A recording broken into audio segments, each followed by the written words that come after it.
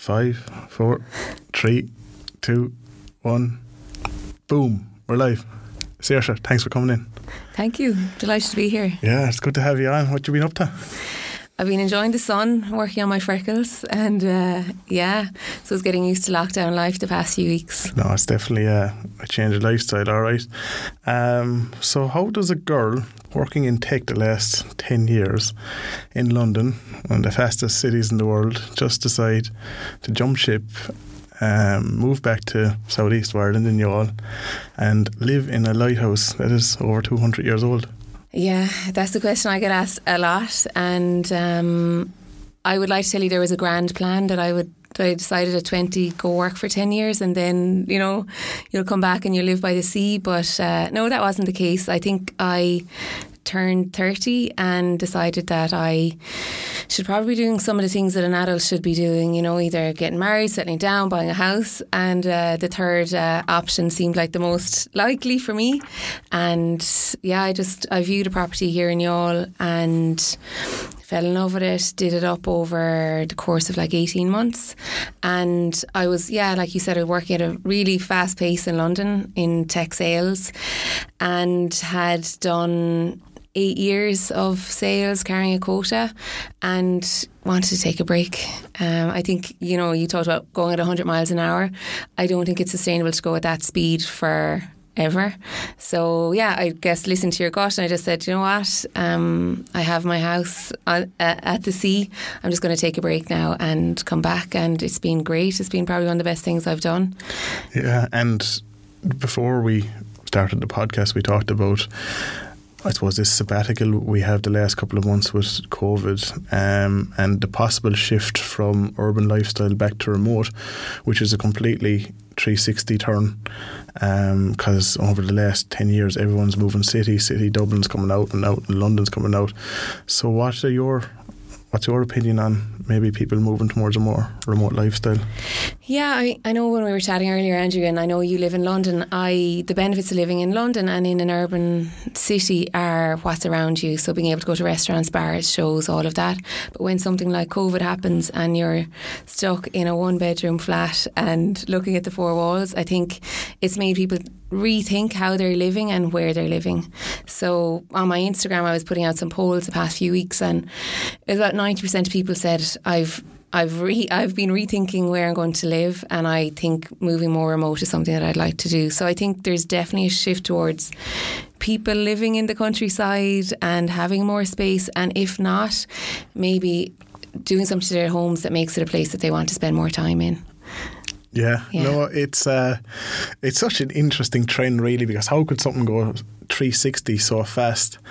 And I even heard, since I'm here back here now 2.5 weeks, and people have been saying to me, this person's renting a house in Youghal, and when I was leaving Ireland 5 or 6 years ago, everyone was moving somewhere else, whether it's the city or they're moving abroad. Yeah. And it's actually nice to hear people are going back into their hometown. Yeah. And I think I've been really surprised, like you, Andrew. Like, I left Youghal when I was 18, went to college, lived away for the past years, and I never thought I would come back, or maybe I had it in my head that I would. But since I've been back, I've noticed there's a lot of people that were living in San Francisco or Sydney, and they've moved back and they are working remotely from Youghal, maybe not for Youghal companies, but for big tech companies or global companies from here. So yeah, it is great to see it. Yeah, for sure. Here, get stuck into the wine there as well, don't be afraid of it. So on the property side of it, you built this house of utopia. Let's get into the logistics of it. Listen, tell me about the first time you viewed the property. So I was whiling away hours on Facebook one night, as you do, and came across an article that said the most spectacular views on the Irish market at the moment. I was on the Independent View, looked at the article, clicked in, and I was like, that's in Youghal, across the road from where I went to school. So flew home the following weekend and viewed it. And the property was on the market for about 30 days. Then it was a blind auction. So with a blind auction, you don't really know who's bidding, how many are bidding, or what chances you have of getting it. So luckily won the bid that day. And then it took a couple of months to get the deeds. the Irish built, so Irish Lights own all the lighthouse and lighthouse keepers' houses in Ireland. So the Irish would have built these around the end of the 1800s or around there, and the deeds got lost. So that was like over 100 years ago the deeds got lost, so it took us ages to find them. And during that time then I went looking at planning and what changes I could make to the building, how I was going to finance it, all of those things, and started planning what it was going to look like at the end. And what areas of the building did you have to preserve? Everything. Everything? Yeah. Oh man, so, what a headache. I know. So that's what people would have thought. So I remember when I was looking at property first, I rang an engineer and he was like, don't buy that place. You won't even be able to change as much as a doorknob if you buy it. And then got a few other opinions and rang the conservation officer before I ever bought it to see what could I change.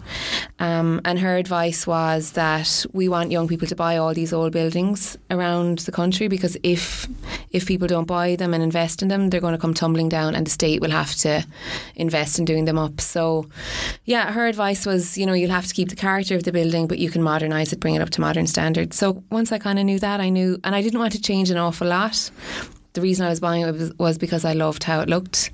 I just wanted it to be hot, like it was damp. Your nose would be running if you walked into the house. It was so cold. Yeah. The wind was whistling through it, so it was really cold. The electrics to plumbing were all needed to be done. Sounds like my house in London. Yeah, probably like a lot of houses I've lived in before, but and then make the most of the views. So there was really small windows, so just wanted to open it up so you could look at the sea. That was the main thing I wanted to do in every room in the house, was that you were just looking out to sea. And when you first started getting moving on the property and the renovation, what was the biggest restriction, do you think? Was it access? Yeah, access. So where it is, so I'm lucky in that it is in a town. It's the only lighthouse and keeper's house in a town in Ireland. All the rest are remote, like on islands or like miles away from civilization. So I'm lucky that it was in a town, but the only thing is access. So it's beneath the road, so anything we wanted to get in or out of that house was craned in. So I had to hire a crane, to lift in washing machines or lift out rubble or any machinery we needed. So access was a huge thing, and then because it's protected, things move a little bit slower, so I had to get planning, and it had to be overseen by an architect, a conservation architect. Yeah. So you just had to maybe tread a little bit more carefully than you would on another house. And when you first walked into the property, the first time you viewed it, did you have a vision in your head of how this is going to look when it's finished? Or was your first initial reaction, fuck, there's a lot of work to do here? Well, the funny thing is, so all my life, my mum has always said about meeting dads, this is a different tangent, when you know, she was like, the minute she met dad, she was like, oh, when you know, and she's always said it to me, and I never really got it until I walked into that house, and I was like, this is what she was on about, but for me it was about a building, you know what I mean? So the minute I walked in, I was like, oh, this is amazing. I didn't foresee the amount of work that was needed. Like most things in life, you really don't know what you're getting yourself into.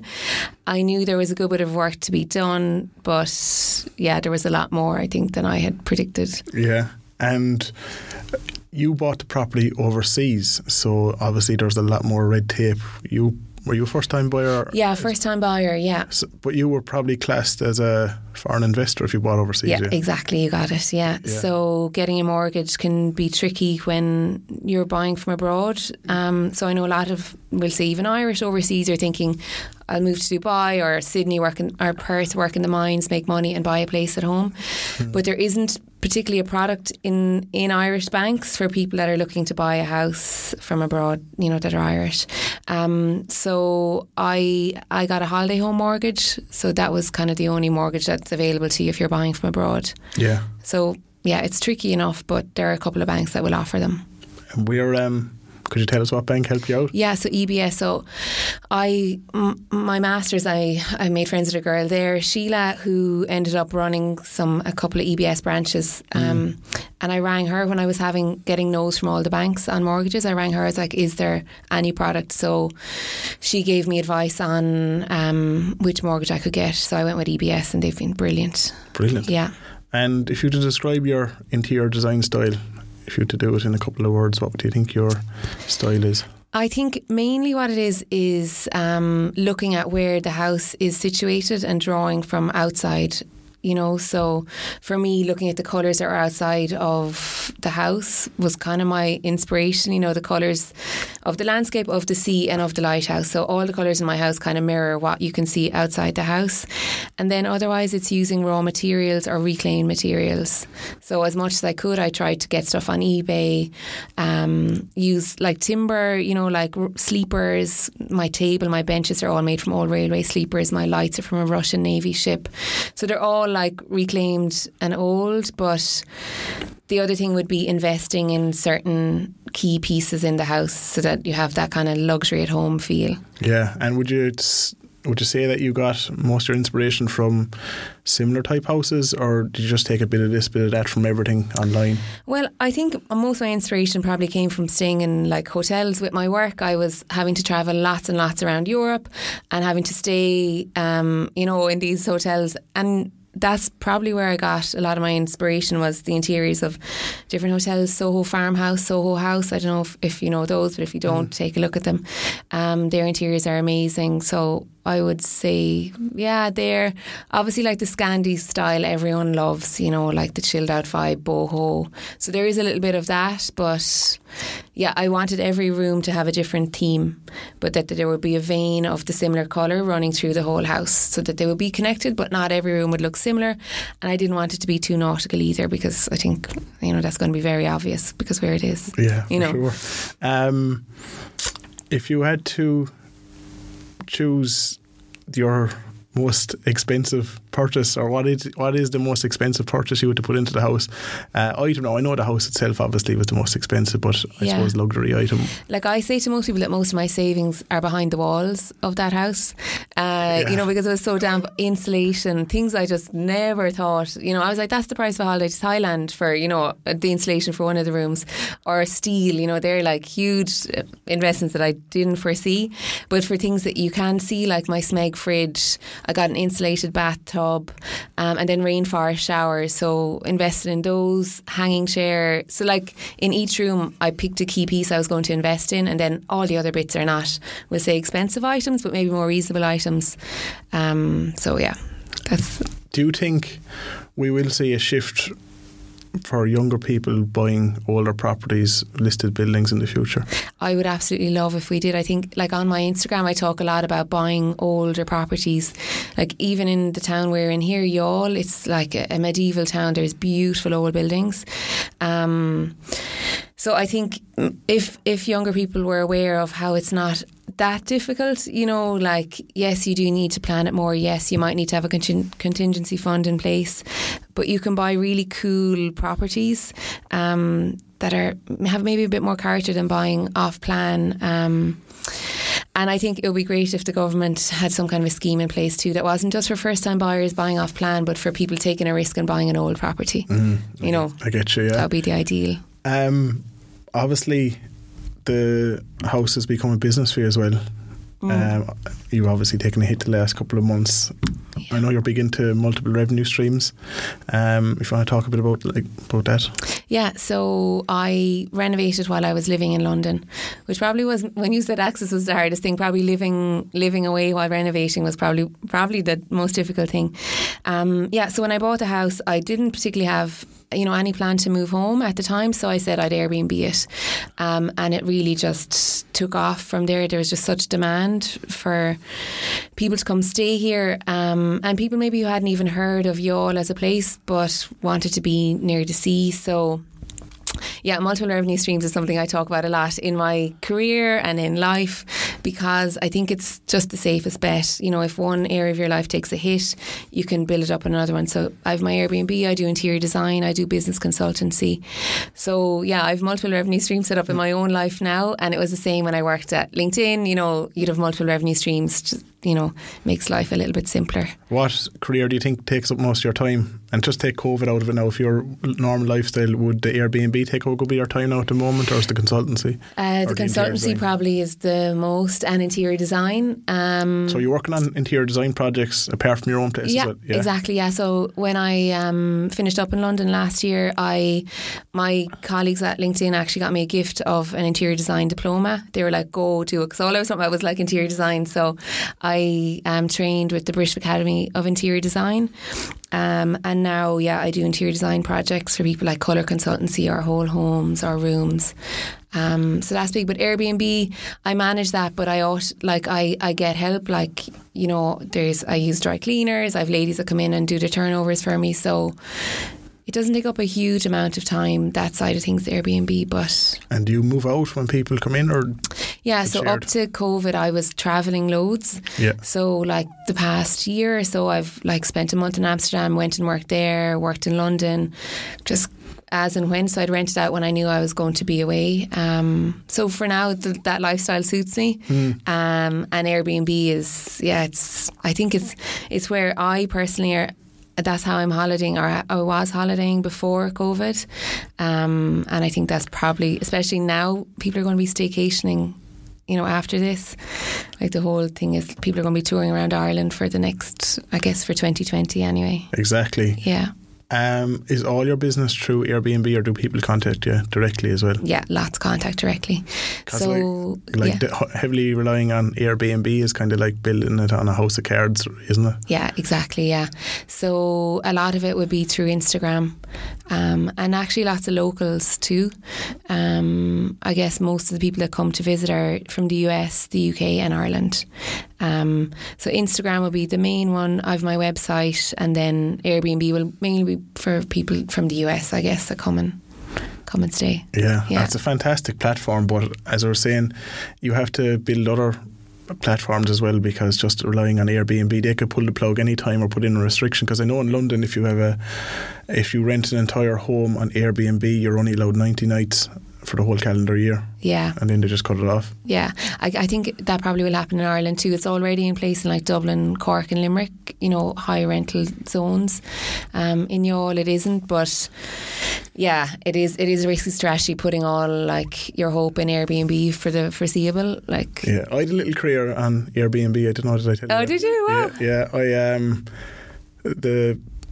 the parents' house, we have a lovely view looking out at the ferry point, and I was stuck for a few quid at the time. We had a spare bedroom downstairs. I said, fuck, I'm going to put this up on Airbnb, and I thought nothing of it. 47 quid a night putting up Airbnb. Took pictures around the house, and I forgot about it. And I was inside the house watching, I don't know, soccer some Sunday morning, and the door banging closed. I said, Jesus, what is that? Like, the mother came flying into the room. She said, what's this? I said, did that you put our house up on Airbnb? So what the fuck are you doing? And I said, ma'am, I'm just trying to make a couple of quid. I'm going to Chicago in September.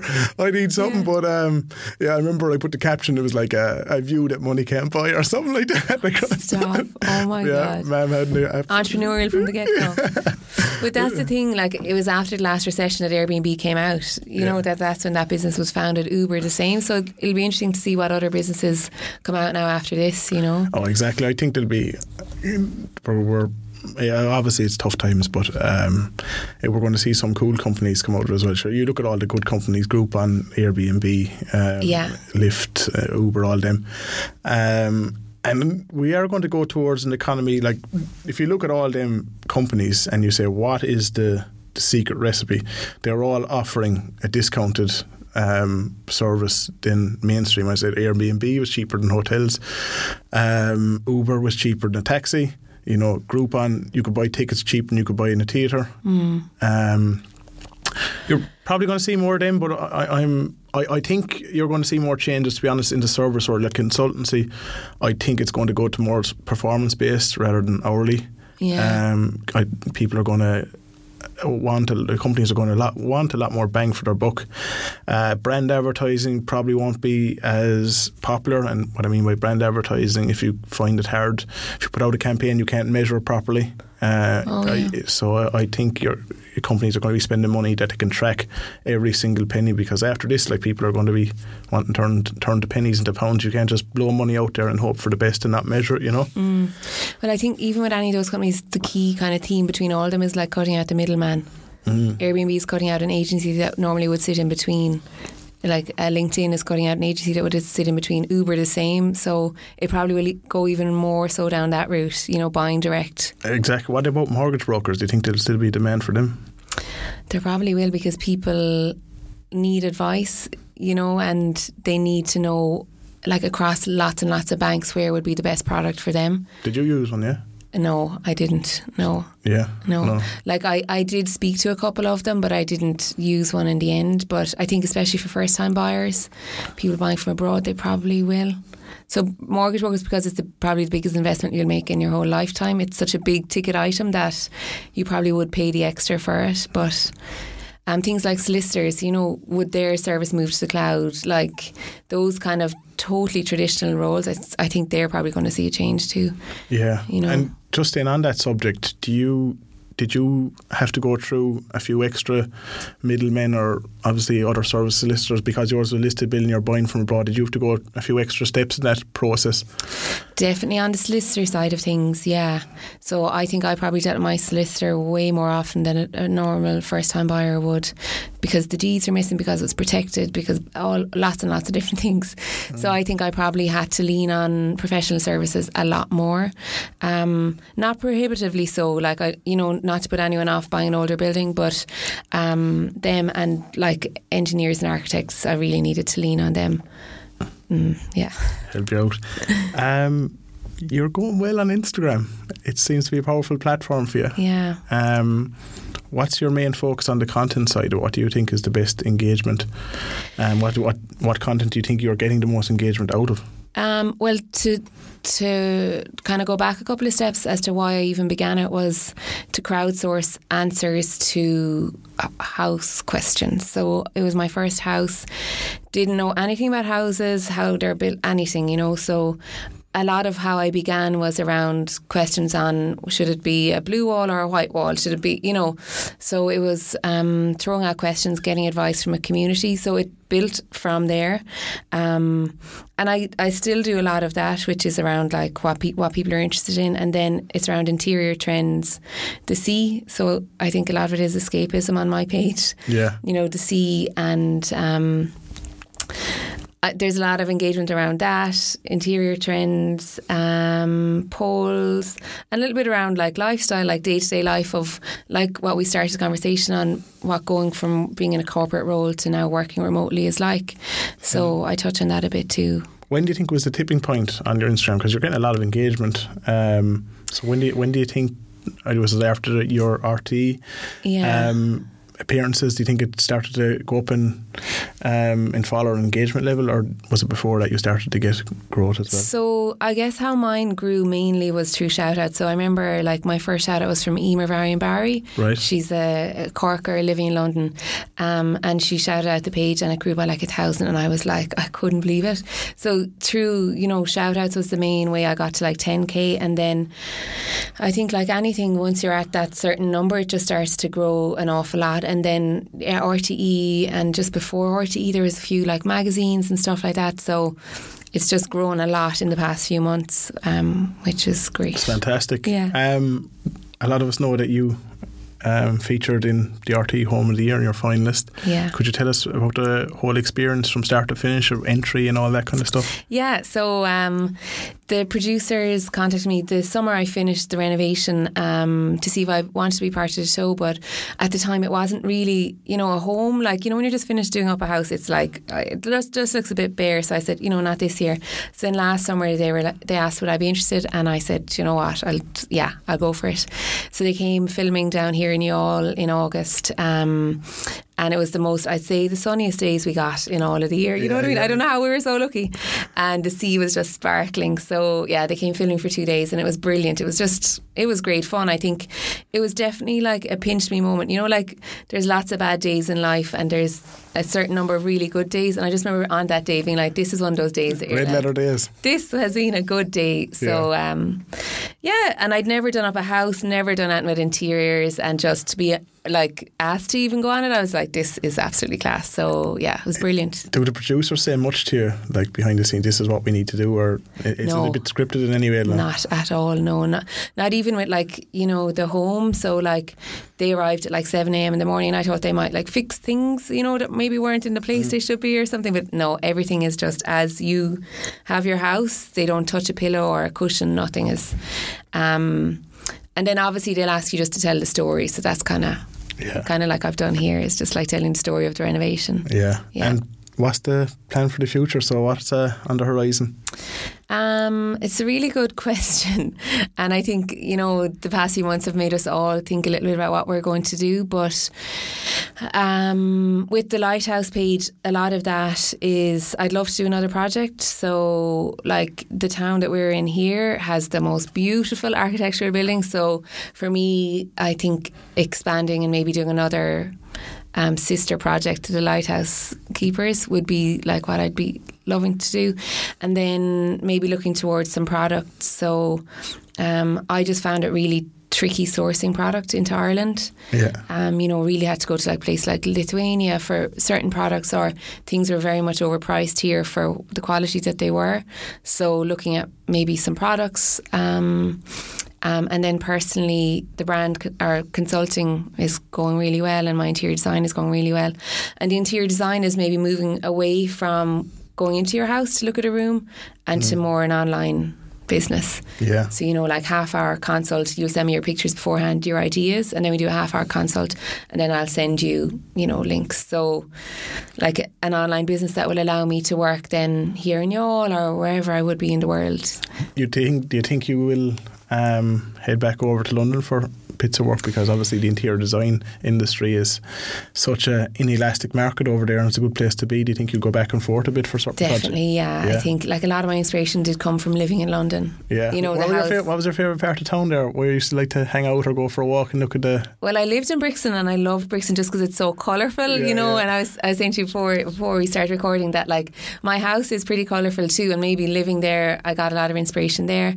But I worked around Central, like Tottenham Court Road, Soho, like loved Soho. Yeah. Any of the more kind of like vibrant, cool parts of London. East was amazing too. Like Hackney and all them places. Yeah, they're brilliant. I find it lately, it's not too far I suppose from where I am in Ealing, I love going down to Portobello Road on a Saturday morning in Notting Hill. I just think it's one of the most relaxing places ever, and I'd rather go down by myself. Like, people will be on to me, we go down to Portobello Road, but whatever it is, I just think it's a very liberating hanging around there, going for a walk through the markets and getting a bite to eat. It feels like you're somewhere. Yeah, it does. And you could see anything. That's the thing, walking the streets of London, you could just see anything, and people's outfits and everything. You're just like, where did they get them? Like, it's a great place to live. I miss it, but the pace of life in Youghal for now is definitely better for me. Good stuff. Yeah. Saoirse, thanks for coming in. Thanks for having me. It's been great. It's been great. I really enjoyed talking to you. Yeah, likewise. And look after yourself, and we chat to you soon. You too. Bye now.